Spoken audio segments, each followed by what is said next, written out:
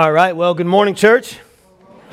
It's good to be back here with you guys. For those of you who are new here, you probably have no idea who I am. My name is Will Franco, and I am one of the pastors here on staff. And if you are new here, we are so glad that you are here visiting us today. A couple things I would love for you to do. You probably received a Connect card, or it was on your seat when you arrived. We would love for you to fill that out, turn it in at the welcome desk, and receive a gift there from us to you. Also, if you're new here, I would love to get a chance to shake your hand on the way out. I usually stand by the steps in the back, so I would really love just to get a chance to welcome you personally and thank you for visiting us here this morning. Now, the great thing about you visiting us here, if you are new here, is that today we are starting a brand new series entitled The Upside Down Kingdom. The Upside Down Kingdom. Here's what we're doing in this series. What we're going to be doing in this series is we are going section by section, verse by verse, through the Sermon on the Mount. Now, for those of you who don't know what the Sermon on the Mount is, it is easily, by far, the most well-known and most famous discourse ever given in human history. There's never been a message or a speech or a sermon that has been more studied and analyzed and unpacked than the Sermon on the Mount. So what we're going to do for the next few weeks, actually for the next few months, is we are going to go section by section, verse by verse, through the Sermon on the Mount. And for those of you who don't know where the Sermon on the Mount is, I want you to turn in your Bibles to the New Testament. And the first book of the New Testament is the book of Matthew. And the Sermon on the Mount is found in chapters 5 through 7. So Matthew chapter 5, and we're going all the way through 7 in the next few months. But this morning, we are starting by looking at Matthew 5, verses 1 through 12. Now, here's the thing. One of the things that you see here, I'm going to read it in a second, but one of the things that you see here is that Jesus here is speaking to two audiences. It says in verse 1, "Now when Jesus saw the crowds, he went up on a mountainside and sat down. His disciples came to him, and he began to teach them."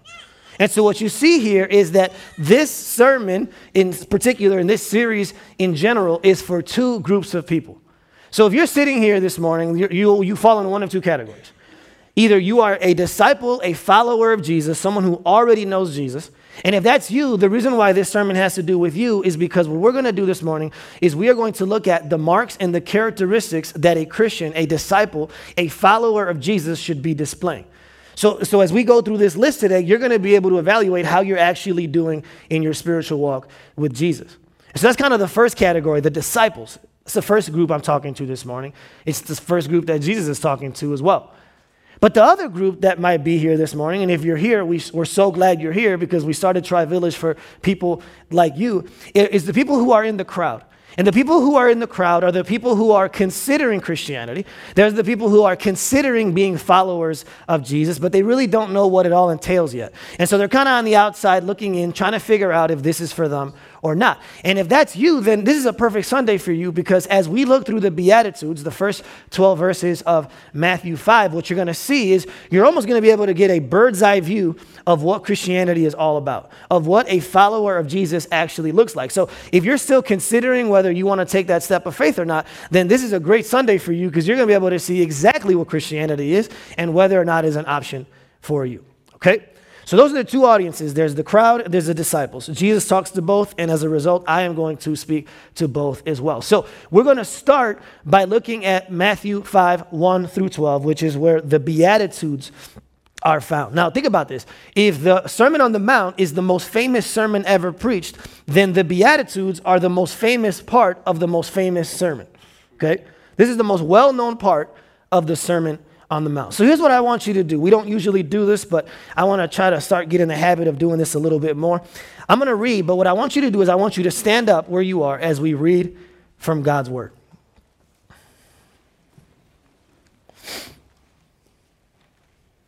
Here's what it says in Matthew 5, 1 through 12. It says, "Now when Jesus saw the crowds, he went up on a mountainside and sat down. His disciples came to him and he began to teach them. He said, 'Blessed are the poor in spirit, for theirs is the kingdom of heaven. Blessed are those who mourn, for they will be comforted. Blessed are the meek, for they will inherit the earth. Blessed are those who hunger and thirst for righteousness, for they will be filled. Blessed are the merciful, for they will be shown mercy. Blessed are the pure in heart, for they will see God. Blessed are the peacemakers, for they will be called children of God. Blessed are those who are persecuted because of righteousness, for theirs is the kingdom of heaven. Blessed are you when people insult you, persecute you, and falsely say all kinds of evil things against you because of me. Rejoice and be glad, because great is your reward in heaven. For in the same way they persecuted the prophets who were before you. It's the word of the Lord. You may be seated. So this morning, what we're going to do is we are going to look at the Beatitudes. We are going to look at Matthew 5, 1 through 12. We're going to look at it under two headings, okay? The first thing that we're going to see this morning is we are going to see the marks of a disciple, And then after we look at the marks of a disciple, then we're going to conclude by looking at the model of discipleship. So the marks of discipleship is the first section. That'll be the longer section, if I'm being totally honest and preparing you, right? So we're going to look at the marks of discipleship, and then we're going to conclude by looking at the model of discipleship, okay? So let's begin by looking at the marks of discipleship. Now, the reason why I am naming the first point the marks of discipleship is because what we find in Matthew 5, 1 through 12 is Jesus gives us 8 marks, 8 characteristics, 8 attributes that a disciple of Jesus, a disciple of Christ, a follower of Christ should be displaying as they walk with him. And so what we're going to do in this first point is we're going to go through each one of these 8 marks and unpack what it actually looks like to be a disciple of Jesus, to be a member of the kingdom of God, right? So the first mark, and you could put this passage up, comes from verse 3. Jesus says, "Blessed are the poor in spirit, for theirs is the kingdom of heaven." Now, one of the things that I want to make very clear here is these verses can almost come off like they're a bunch of proverbs, right? So any of you who've read the book of Proverbs before, it's like these pithy little one-liners that you can tweet, right? They're very tweetable. And the Beatitudes, if you're not careful, can actually be misconstrued as just a group of proverbs. But what we're seeing here is that Jesus isn't just giving us a random group of proverbs. What he's actually doing is he's painting a portrait for us. He's trying to paint a picture of what a disciple actually looks like. And he begins by saying, "Blessed are the poor in spirit." What the heck does that mean? The first word I need to unpack, because we're going to see it again and again, is the word blessed or blessed. What does it mean to be blessed? Right? In our culture, people say, I'm too blessed to be stressed. But they're usually talking about money, right? We're not talking about that, right? We're talking about a different type of blessed. Here's what the word blessed actually means in the Bible. Some people who study the Proverbs, what they do is they say, oh, blessed means happy. But blessed is so much more than happy, especially our definition of happy, right? Because happy is such a conditional thing. Happiness, it comes and it goes. It's an emotion that sometimes you have and sometimes you don't. But blessed is very different. It's not an emotion, it is a condition. It is a state of being. And here's what the word blessed, and I love this. The word blessed means someone who is approved or congratulated by God. Someone who is approved of or congratulated by God. So whatever your definition of blessed was before this, and when I use the word blessed, when Jesus uses the word blessed, here's what I want you to think of. An individual or a group of people that have been approved of and or congratulated by God. If you're taking notes, make sure to write that because we're going to come back to that at the end. That's what the word blessed means, right? Then he says, "Blessed are the poor in spirit." Now you would think when we see the word poor, we think of material poverty, right? We think of having less things, but he's not talking here about money. He's not talking here about possessions. It actually has nothing to do with your outward condition. It has everything to do with your inward condition. That's why he talks about being poor, not in your bank account, right?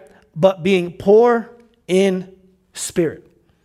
That if you are going to be a disciple of Jesus, you have to be poor in spirit. Now, here's the thing. A lot of times we can read right past that and we can almost treat all these Beatitudes like they're equal. But the reason why they're not equal, the reason why poor in spirit comes first is because admitting that you are poor in spirit is the first step you need to take in order to get into God's kingdom. And what we're going to see as we go through these attributes is that each attribute builds on the one that came before it. The reason why poor in spirit is first is because it's only those who can admit they are poor in spirit that can actually enter into the kingdom of God.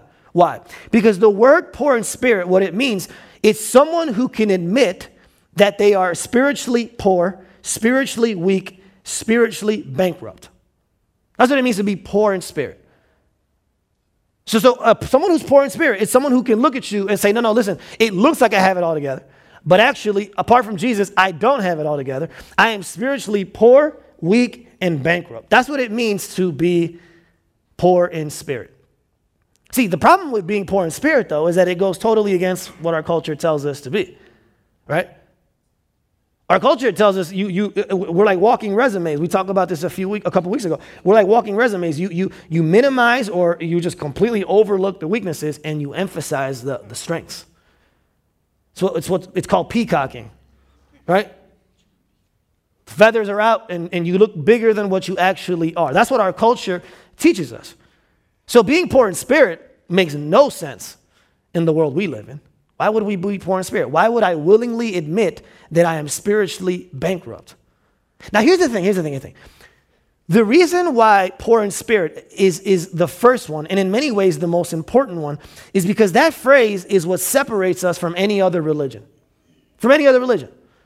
And I say that about, and some people might be offended here, but I say that about Catholicism. I say that about Islam. I say that about Judaism. This is what separates Christianity from any other religion. Evangelical Christianity from any other religion. Because here's what happens. When you say you are poor in spirit, a religious person can't say they're poor in spirit. And here's what I mean by a religious person. When you guys think of religious, you might think of positive things. I don't think of positive things. I never use religion in a positive way. Okay? A religious person is someone who is trying to work their way to God. And any other religion apart from Christianity is a religion trying to work their way to God.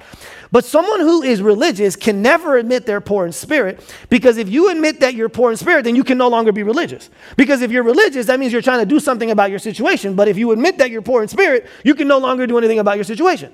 Because now I am admitting that I am weak. Now I am admitting that I am bankrupt. Now I am admitting that there's nothing in the bank account. But a religious person might admit they have debt, but they will never admit that they're destitute. You can't. If you admit that you're destitute, if you admit that you're bankrupt, you cut the legs out from under what you're trying to do. See, because if you're in debt, there's something you can do about it, right? You can call the credit card company and figure something out. But when you're destitute and there's nothing, the only hope is the gospel. That's the difference between Christianity and every other religion. Christianity is the only religion where the only way you can get in is if you admit that you are poor in spirit, is if you admit that you are spiritually weak, is if you admit that you are totally and completely bankrupt. It's the only way it works. But in our culture, the self-help culture, the self-reliant culture, the self-sufficient culture, this makes no sense at all. It just doesn't. So what I want to do is I want to begin with a quote. And for the life of me, I don't remember who the quote is from, but it's the first quote that I have. So we'll go ahead and just put that one up. D.A. Carson, thank you. So here's what D.A., a Canadian theologian from Trinity Seminary, here's what he says. He says, to be poor in spirit is not to lack courage, but to acknowledge spiritual bankruptcy. You hear that? So it doesn't mean that you lack courage. It means that you have acknowledged your spiritual bankruptcy. Then he says, the kingdom of heaven is not given on the basis of race, earned merits, the military zeal and prowess of zealots, or the wealth of a Zacchaeus. It is given to the poor, the despised publicans, the prostitutes, those who are so poor, they know they can offer nothing and do not try. They cry for mercy, and they alone are heard. That's what poor in spirit means. And if you can't get there, you can't get Jesus. Listen, the only way you can be filled with the gospel is if you can admit and confess the emptiness of your sin. I can't be filled if I don't confess I'm empty. That's what we see here in this definition. Okay? So the first thing we see, the first attribute, the first mark of a disciple is someone who is poor in spirit. Let's look at the next one, verse 4. It says, blessed are those who mourn, for they will be comforted. Blessed are those who mourn, for they will be comforted. Now, here's the thing about us. When we think of mourning, we almost always think of someone dying, right? We think of bereavement. We think of suffering. But that's not the type of mourning that Jesus is describing here, okay? Actually, it includes that type of mourning, but it's much more than that. It's not less than that, but it's much more than that. The type of mourning that Jesus is describing here is the mourning that you feel when you see your sin for what it is, okay? He's not talking about mourning where you're at a funeral. He's talking mourning when you're on your knees praying and you realize how sinful and wicked and nasty you are. That's what he's talking about. He's talking about mourning over your sin, either your sin or the sins of somebody, but it's the mourning that you feel over sin. It's the mourning that Jesus felt when he stood over the grave of Lazarus. Jesus wasn't dying because Lazarus was dead, because he knew he was about to bring Lazarus back. Jesus was crying because he saw the effects of sin. That's the type of mourning we're talking about here. So if you're sitting here this morning and you're experiencing the other type of mourning, this does pertain to you. I'm not trying to minimize that, but what he's actually emphasizing is the mourning that you have when you understand that you're a sinner. And I want you to see that it builds off the first one. We said the first one is you are poor in spirit. You can admit your spiritual bankruptcy. Part of admitting your spiritual bankruptcy, the only way you can admit your spiritual bankruptcy is if you realize how spiritually bankrupt you are. And the way you do that is by mourning and confessing and being broken over your sin. So you see, they're connecting with one another. They're connecting. I can't really mourn over my sin when I'm being religious, when I'm trying to fix myself. But once I admit that there's nothing in me, that I am spiritually bankrupt, now I can mourn over my sin because I no longer have to cover it up because I'm no longer trying to be my own savior. Okay?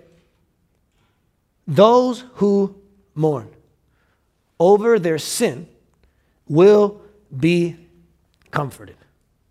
Now, here's the thing about evangelical, modern day Christianity.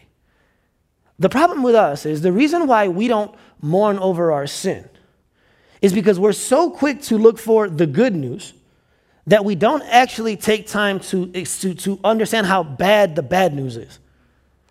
We come to church and we're like, just give me the good news, man. Just give me the good news. But listen, the good news doesn't mean anything unless you understand the bad news. That's why mourning is so important. True rejoicing happens after true mourning. But if you've never really mourned, then you're never really going to be that joyful. Look at this quote from John Stott. Look how John Stott puts this. John Stott, by the way, he passed away not too long ago, but man, his commentary is amazing. If you want to study a commentary on Beatitudes or any part of the Sermon on the Mount, look for John Stott's commentary. He says, I fear, listen to this, that we evangelical Christians, by making much of grace, sometimes thereby make light of sin. There is not enough sorrow for sin among us. And here's the thing, if there's a church that makes much of grace, it's Tri-Village Church, right? We give the gospel every week. But one of the things that can happen if you don't take the time to really understand who we were apart from Christ, in your desire to make much of grace, you can actually make light of sin. But the only way you can rejoice in the good news is if you've actually taken the time to mourn over the bad news. That's what John Stott is saying, and that's what we have to do. So ask yourself, when is the last time that your sin brought you to tears? When is the last time that your sin or someone else's sin brought you to tears? I don't know about you, but if I've ever cried over sin, it's because of what something someone has done to me. It's never something I've done to God. So ask yourself, how much do I actually mourn over my sin? The gospel might not mean that much to you because sin doesn't mean that much to you. You don't see the problem, and so then you don't go to the solution. Amen? So, let's go to the next attribute. Then he says, blessed are the meek, for they will inherit the earth. Now, when we hear the word meek, what we tend to do is we think of a wallflower, right? we think of a spineless, coward, doormat who gets stepped over.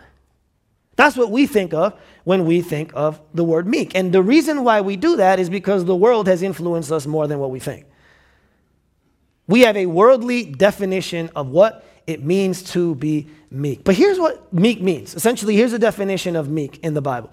Someone who's meek is someone who has an accurate understanding, an accurate perception of who they actually are. That's all it is. A meek person is someone who knows who they are in light of God. So it's not a false humility. It's an actual accepting of reality. So to the degree that you are self-aware, to the degree that you can admit, I'm a nobody apart from Jesus, to that same degree you are meek. It's actually similar to poor in spirit, but it's more of a perspective than it is a position. I don't know if that makes any sense, but they're very similar. So someone who's meek is someone who can be criticized, is someone who can take feedback, is someone who can give feedback, because the reality is they're not trying to really impress anybody because they know who they are. Meek is a biblical understanding of who you are. That's what a meek person does. And whenever you're around a meek person, there's like this peace about them. Like they're not really trying to impress anybody. Like we brought up earlier about the peacocking. They're not really trying to peacock. They're not trying to impress anybody because they know who they are and they know who they're not. And as a result, they can trust God in a way that other people can't. That's why being meek is so important. Look how Dr. Martin Lloyd-Jones describes meekness. He says, meekness is essentially a true view of oneself, expressing itself in attitude and conduct with respect to others. The man who is truly meek is the one who is truly amazed that God and man can think of him as well as they do and treat him as well as they do. So meekness is a true view of oneself. Have you ever been around someone who doesn't have a true view of themselves? Like they think they're smarter than what they are, or they think they're stronger than what they are? It's really awkward. And if you've ever had a teenager in your house, you know what this is like. Or anyone under the age of 12, right? Meekness is you start to grow in understanding of who you actually are in light of the gospel. That's what meekness means. But the problem is the world that we live in, what they do is they equate meekness with weakness. And you avoid meekness because you avoid weakness. But if you remember what we said a couple weeks ago when we were looking at 2 Corinthians 12, what we discovered is that it's in our weakness that God's power is made perfect.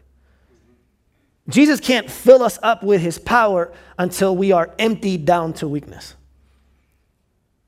So meek people can be used by God more than people who aren't meek, more than people who can't admit that they're weak. And for those of you who think that being meek means that you're spineless or a doormat or a coward, you know that's not true because both Jesus and Moses were described as meek, and neither of those guys were cowards. They were willing to stand up for the right thing. They were willing to call people out when it was needed, and yet they were considered meek people. They were people who were meek. And then what's interesting is, if you go back to the passage, in the passage what it says is that the meek will inherit the earth, which is so counterintuitive if you think about it, right?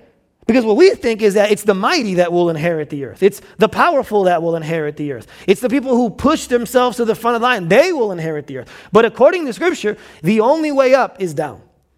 And the earth that is being described here is not the corner office at your job. It's not that really nice subdivision with the great cul-de-sac. The earth that's being described here, the word there in Greek is actually will inherit the land. And the land is ultimately heaven. Because even the Jews haven't gotten the land that they were promised. And some people think that they will one day receive the land. Some people think they won't. But what we do know is that we will receive the heavenly land. According to Hebrews 13, God is preparing for us a heavenly city that only the meek will inherit.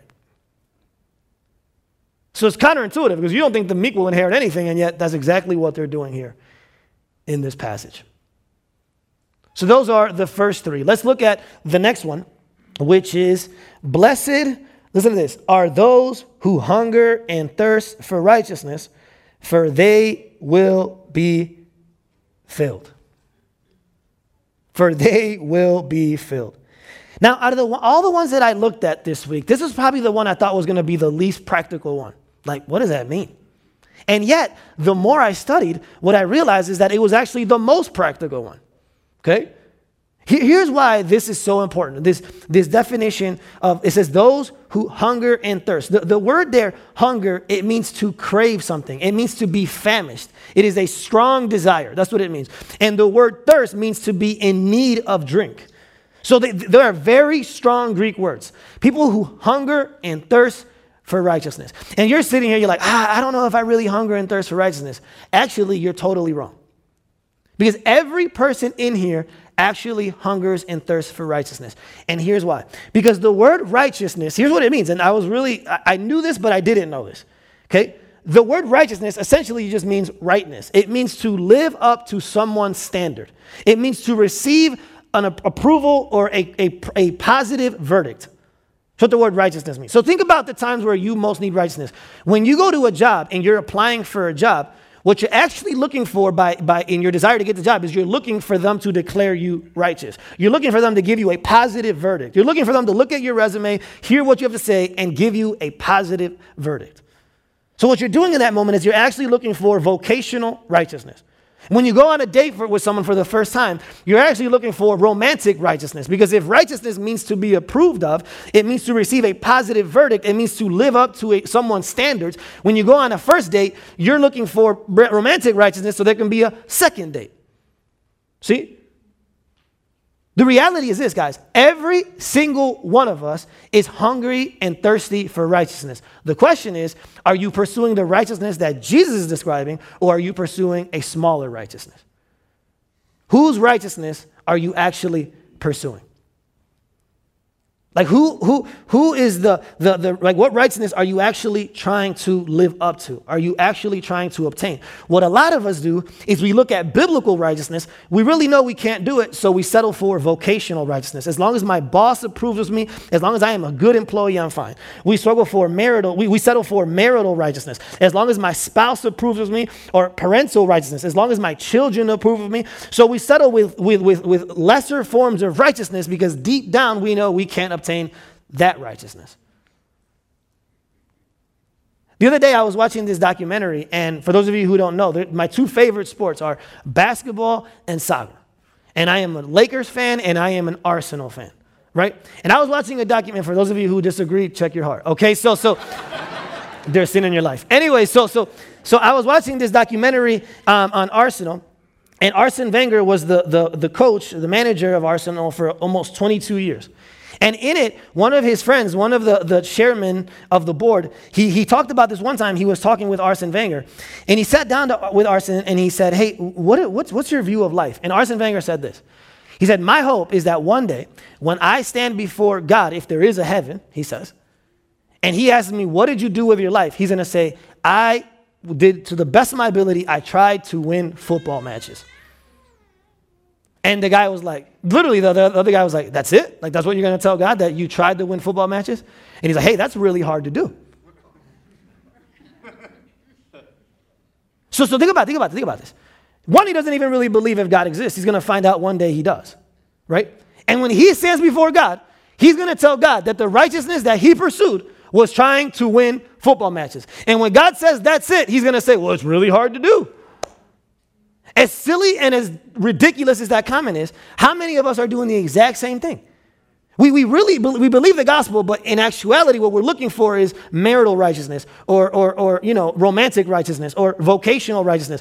And what the standard that we actually judge ourselves by is, am I a good spouse? Am I a good parent? Am I a good single? Am I a good worker? Am I a good student? Fill in the blank. Whose righteousness are you actually pursuing? According to Jesus, the verdict that your soul is actually longing for is God's verdict. Not the verdict from your friends or your teacher or your boss or your kids or your potential boyfriend, but the verdict that your soul actually thirsts for and hunger for is the verdict that only God can give you. Once you hear that God approves of you, everything changes. Now I can go to work, I can go to my marriage, I can go anywhere, and I don't need the approval of those people because the verdict that my soul needs has already been given.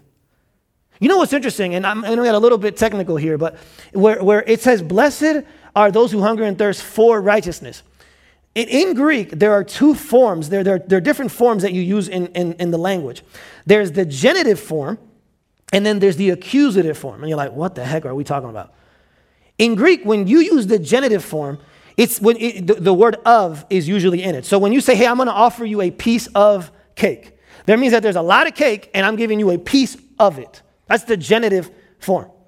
You would think that that's the form that Jesus is using here, right? That hunger and thirst for some form of righteousness. But it's not, it's a very unusual case, a usual form that Jesus is using. The accusative case is not of righteousness, it is the righteousness. There's no of there. So it's not like there's a lot of righteousness, types of righteousness, and Jesus, I'm offering you one of them. No. It's not the genitive case, it's the accusative case. It is the righteousness. In other words, there's only one. There's not multiple ones. There's only one. That's why the accusative case is so important in Greek. And that's why it's such an unusual use, because there's not a lot of these. There's a lot of ofs. There's not a lot of these. Jesus saying, I will give you the righteousness that your soul actually longs for. And once you get that one, it changes everything. Okay? Then he says, listen to the next one. Blessed are the merciful, for they will be shown mercy. Blessed are the merciful, for they will be shown mercy. Now, here's what's interesting. What commentators say about the Beatitudes is that the first four are more vertical. They have to do with our relationship with God. The second four are more horizontal. They have to do with our relationship with other people. So once we understand who we are, the first four, then we start to behave how we should, the second four. Okay? So now in this fifth one, we're going from the vertical to the horizontal. And we know we are because it says, blessed are the merciful, for they shall be shown mercy. But again, remember what I said earlier. These Beatitudes, they build on themselves. So if you don't understand the first four, you're not going to be a merciful person. Listen, the only people who can show mercy are people who have received mercy. And the only people that receive mercy are the people who can admit they're poor in spirit, are the people who've mourned over their sin, are the people who are truly meek, and as a result have looked for righteousness outside of themselves. So if you're looking at your life and you're not really that merciful, it's because you haven't believed one of the first four. You're trying to do something by yourself and in your own strength, and that's why you're not merciful. Because you're like that. You're like the slave that gets forgiven all this money by the king, and then you go out and you can't forgive. You can't show mercy. Why? Because you really don't believe what the king did for you. You really don't think you were that bad. You think that all you needed was him to lend you some money, not give you a full pardon. And so the people who aren't merciful are the people who haven't received mercy or don't think they've received mercy. But once I understand who I am, all I can give you is mercy because that's all God gave me. But if I'm being honest, I'm not a very merciful person. I'm very judgmental. I look down on people. I'm quick to blame their circumstances on them. Why? Because I don't believe one of the first four. Because I don't understand who I am, then I don't act how I should. So your mercy only comes. You will be merciful to the degree that you have received mercy. Or to the degree that you think you've received mercy. That's how merciful works. Now, here's what's interesting about the word merciful. It means to show sympathy to someone in need at a cost to you. Let me go ahead and say that again. So to show mercy is to be moved by sympathy for someone in need at a cost to you. If there's no cost to you, then there's no mercy. That's what it means in the Greek. Now think about this. That's the only way mercy works if you think about it, because mercy even costs God something. Think about how many things in Scripture God said, let there be, right? Let there be light. Let there be people. Let there be animals. Let there be night. Let there be day. The one thing in all of Scripture that God couldn't just say, let there be, was mercy. He couldn't say, let there be mercy, because in order for mercy to be given, someone had to die. See? He couldn't say, let there be forgiveness, let there be mercy. No. Because mercy requires cost. Mercy requires sacrifice. And in God's case, it required the ultimate sacrifice. And so if we are going to be merciful people, we can't be merciful unless we are willing to pay a cost or pay the price. Mercy always comes with a price. And if you doubt that in any way, look at the cross. Okay? Then he says, blessed are the pure in heart, for they will see God. Now, that phrase there, pure in heart, what it means is a heart that is solely focused and undivided on God. It is an undivided heart. If you guys remember, like 3 weeks ago, we looked at James, and he says, if any of you lacks wisdom, let him ask God, who gives generously to all without reproach. In that passage, James says that the people who God does not give wisdom to are the double-minded, the people who are double-souled, the people who kind of trust God but don't really trust God. Like they kind of have God on the side in case something happens, but I don't know if I'm going to believe in him fully. God doesn't give wisdom to those kind of people. That's what Jesus is getting at here. When he says pure in heart, what he's talking about is someone who's given God their whole heart, a undivided, unmixed, unduplicitous heart. That's what it means to be pure in heart. And what's interesting is that in the Old Testament, every time you see the phrase pure in heart, it always has to do with idolatry. What's idolatry? Idolatry is when you worship something smaller than Jesus. So you worship money, you worship people, you worship your family, you worship romance. Idolatry is when you worship something smaller than Jesus. In the Old Testament, every time you see the phrase pure in spirit or pure in heart, it always is brought up in the context of idolatry. The only way you can be pure in heart is when you stop worshiping things that are smaller than Jesus and you give Jesus your whole heart. Here's what's interesting about this phrase, though, pure in heart, that it doesn't say be pure in your head, how you think. It doesn't say be pure in your hands, how you behave, but it says to be pure in heart. So here's what this means. It requires the gospel, because you and I can change our head, how we think. You and I can change our hands, how we behave, but only the gospel can change your heart. To be pure in heart, the gospel needs to intercede. Only the gospel can make you pure in heart. That's what we see here. And then it says that the pure in heart see God. So I have to be undivided. I have to be fully focused. My whole heart has to be given to God in order for me to see God. In other words, you will see God in your life to the degree that you've given God your whole heart. So you're like, man, I don't really see God right now. I don't see God in my finances. I don't see God in my marriage. I don't see God, and I just don't see him. I feel like he's very, very distant.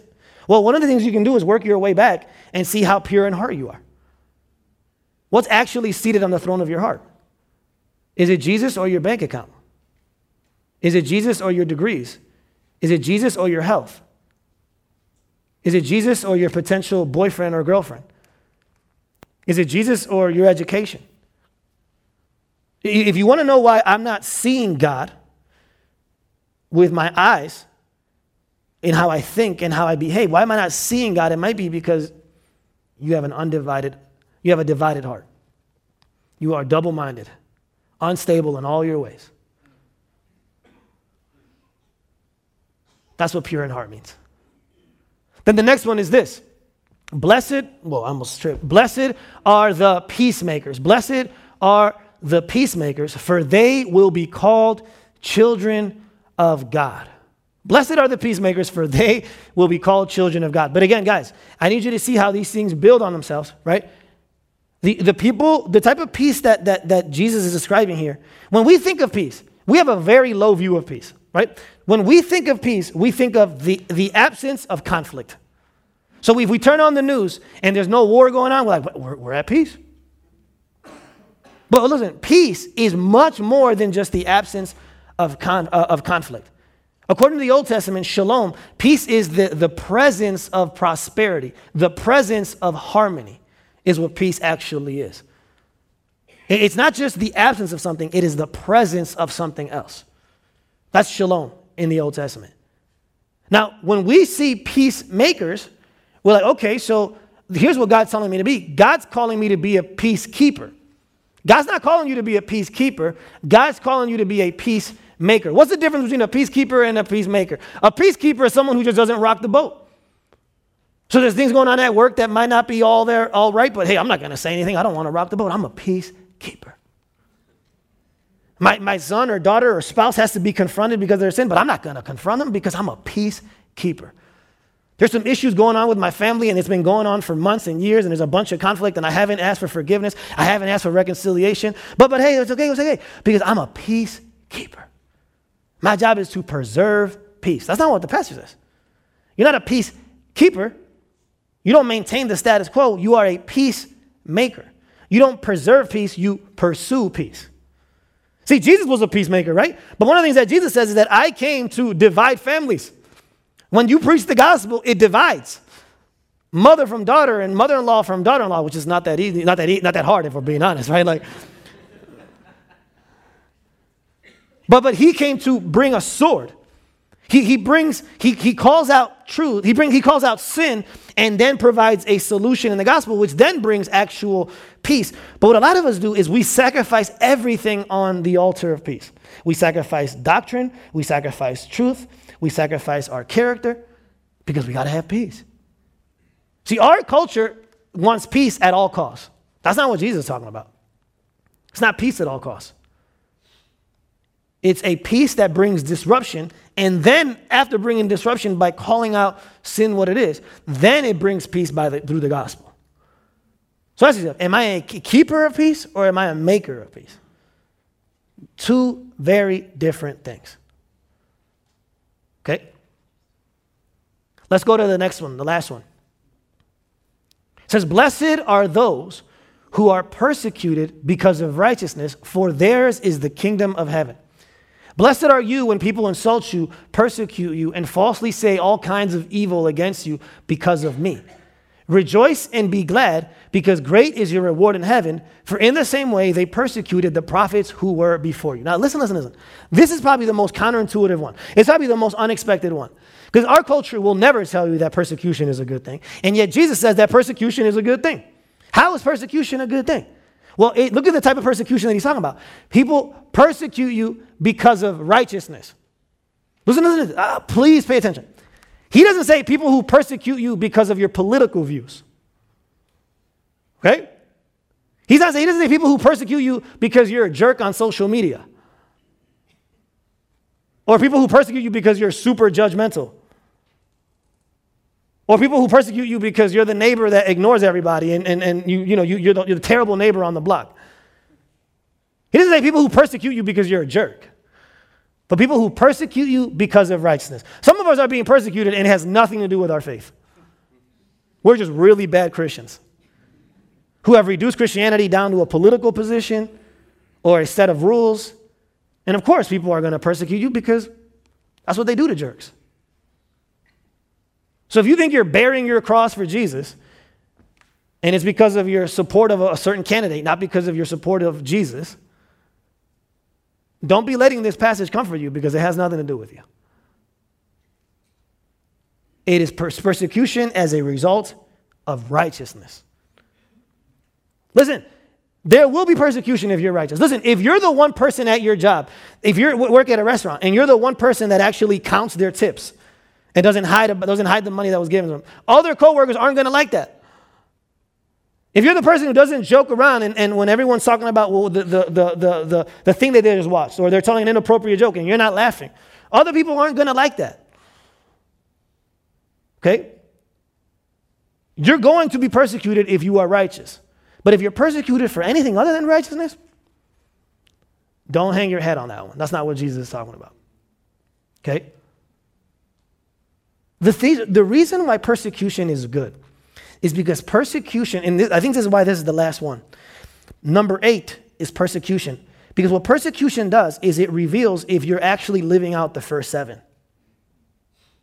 If you're persecuted and you fall apart, it's because you're not actually living out the first 7.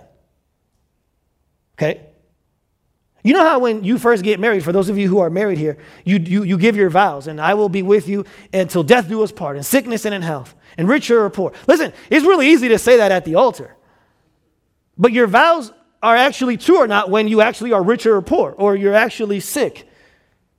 Someone gets Alzheimer's, or there's no money in the bank. That's when you actually see if the vows are true. That's what persecution does to your faith. Everything looks great when you're making the vows, but are you actually keeping the vows? If persecution destroys me, then I'm probably not doing one of the first 7. Because persecution reveals if the vows were actually true. If Jesus is actually your reward. If he's not, persecution will always expose you for who you are. I have this thing I want to read, and then we'll move to the last point. Look at this. This is something that was put together by Ray Ortlund. And what he does is he takes the Beatitudes and he flips them. Here's what you don't know. We always think of the Christian Beatitudes, but you might not know this, but the world has a set of Beatitudes as well. And what he does in this blog post is he takes the Beatitudes and flips them, and it tells you what the world's Beatitudes are. Listen to this. Congratulations to the entitled, for they grab what they want. Congratulations to the carefree, for they shall be comfortable. Congratulations to the pushy, for they shall win. Congratulations to the greedy, for they shall climb the food chain. Congratulations to the vengeful, for they shall be feared. Congratulations to those who don't get caught, for they shall look good. Congratulations to the argumentative, for they shall get in the last word. And then lastly, congratulations to the popular, for this world lies at their feet. Listen. You this morning are either living in light of the first list of Beatitudes or this list of Beatitudes. And for those of you who are like, yeah, well, the reason why I'm doing this is because I'm not really a faith person. No, listen. It requires faith to walk both. You know why it requires even more faith to walk this list? Because tell me one person who did this and their life turned out good. So it actually takes more faith to walk this list out than the biblical one. Okay? So, we've looked at the marks of discipleship. And what I want to do for these last few minutes, I want to look at the model for discipleship. The model. Here's the thing, guys. Here's the thing. When you look at the list, if you could go back just to verses 1 through 3. When you look at this list, the next slide. When you look at this list, one of the things that happens is you can actually fall into the trap of saying, you know what? I can do this. I think I can do this. See, that's the thing about the Beatitudes. When you look at them from a surface level, they look very doable. They're like, oh, poor in spirit? I can do that. It's not a big deal. Mourn? I mourn all the time. Meek? I'm so meek. Right? One of the things that can happen when you look at this list is you can actually think you can do the list. But here's the thing, and this is why we spend so much time going through them one by one. The deeper you go into the Beatitudes, the higher the bar gets. You're like, whoa, when I look at it on the surface level, it looks doable. But when I actually go into it, I can't do this. You know, that's why one of the things that most bothers me is when secular people take the Sermon on the Mount and they say, look, I can't believe everything else the Bible says. I can't believe in miracles. I can't believe in the resurrection. I can't believe any of that. You know what we should do? We should take the Sermon on the Mount and just live that out. Because Jesus was a great moral teacher, and as long as we follow his example, we'll be great. I can't believe the rest of the Bible. Let's just live up to the Sermon on the Mount. Here's the problem with those secular people. They've never actually studied the Sermon on the Mount. Actually, there's this professor. Her name is Virginia Owen. She's a Christian author. And in one of her books, she tells the story that, so throughout her life, she's taught in different secular universities.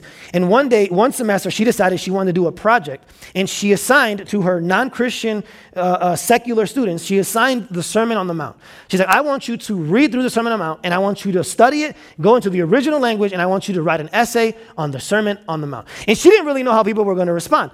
Well, if she was being honest, she says she would have expected people to say, oh, this is great. This is a great standard for us to live up to. That's what she was expecting. People responding to it the way they've always responded to it. But here's what she discovered, surprisingly.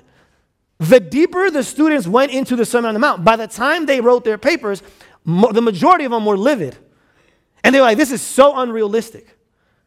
This is so religious. Who can actually live like this? Is what people wrote in their papers. They were angered and bothered by the high standards that Jesus gives in this passage. See, a lot of people are like, oh, I'm not an Old Testament person. I'm more of a New Testament person. You know what the problem with the New Testament is? Jesus takes the entire law of Moses and takes it to a whole nother level. Jesus says, hey, adultery used to be that you had to sleep with somebody. Now you just got to think about sleeping with somebody. Murder used to be I had to choke someone out. Now I just got to think about choking someone out. So for those of you who are like, I'm not an Old Testament person, I'm a New Testament person. The problem with the New Testament is that the standards are way higher. And those secular students, they understood it and they were bothered. They're like, who can live this out? Nobody. This is not realistic. Who can do this? And that's the point. Because the deeper you go in, the higher the bar gets. And you're like, wait. Jesus is clearly drawing and painting a picture of somebody. But if it's not me, then who? Who can he possibly be describing? And the answer is, he's not describing you. He's not describing me. He's not describing Paul. He's not describing Peter. He's describing himself. Listen, the ultimate disciple is Jesus Christ. That's why we talk about becoming Christ-like. Because the more I become like Jesus, the more I become like the disciple I'm supposed to be. Because this list describes him, not me. Jesus is the person. He is the model. That's why the second point is the model. The model of discipleship is Jesus. So here's the thing. If Jesus is the model, then how is that good news for me? I've already feel bad about the fact that I can't do it. And now you told me someone does do it. Whoopee for him. But what does that have to do with me? Here's the thing. Jesus is not just our model. He is our motive. He's the one that gives us the motivation to live up to that model. Okay? Here's why.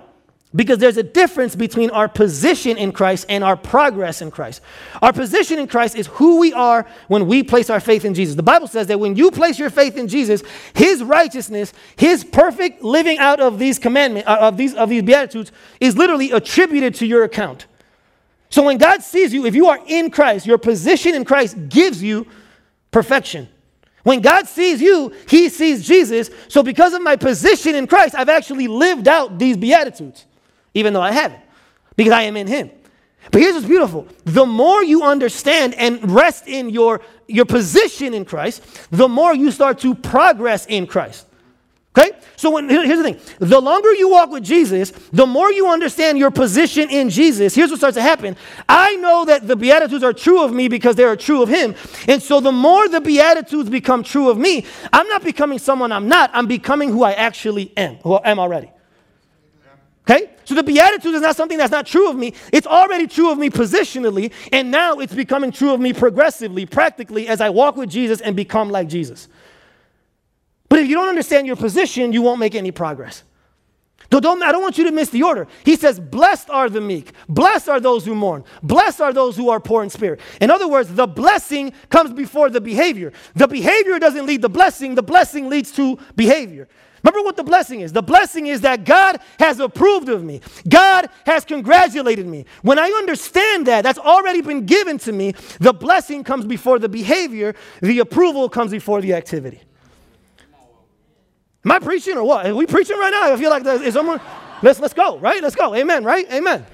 Just want to double check, right? That's what that means. Now I live out the Beatitudes, and as I become more like the Beatitudes, I become more like Jesus. And as this list describes me more and more, I'm not becoming someone different. I'm becoming who I actually already am. Whew. That'll preach right there.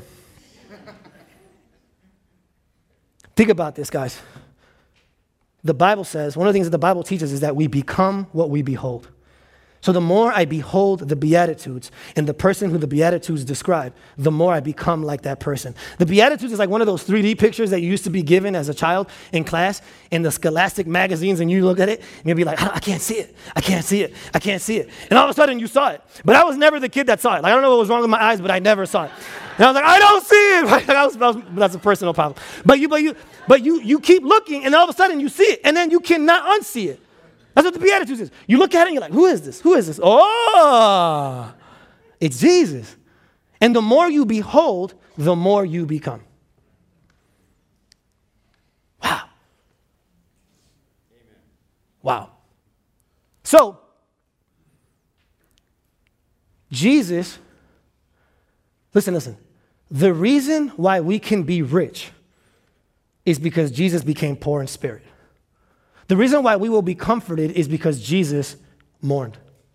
The reason why we will inherit the earth is because Jesus lost his inheritance. The reason why we will see God is because at the cross, Jesus lost the gaze of his Father. Okay? The reason why we will receive mercy is because at the cross, Jesus didn't receive mercy. The reason why we can be peacemakers is because at the cross, Jesus lost his peace. The reason why we can thirst for righteousness spiritually is because Jesus thirsted at the cross physically. To the degree that you understand your position in Christ, to that same degree, you will make progress in Christ. And to the degree that you understand that you are blessed, to that same degree, you will start to behave.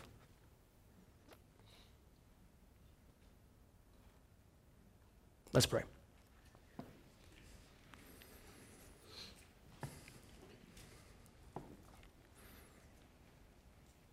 Dear Lord, I thank you for the fact that this list has absolutely nothing to do with us.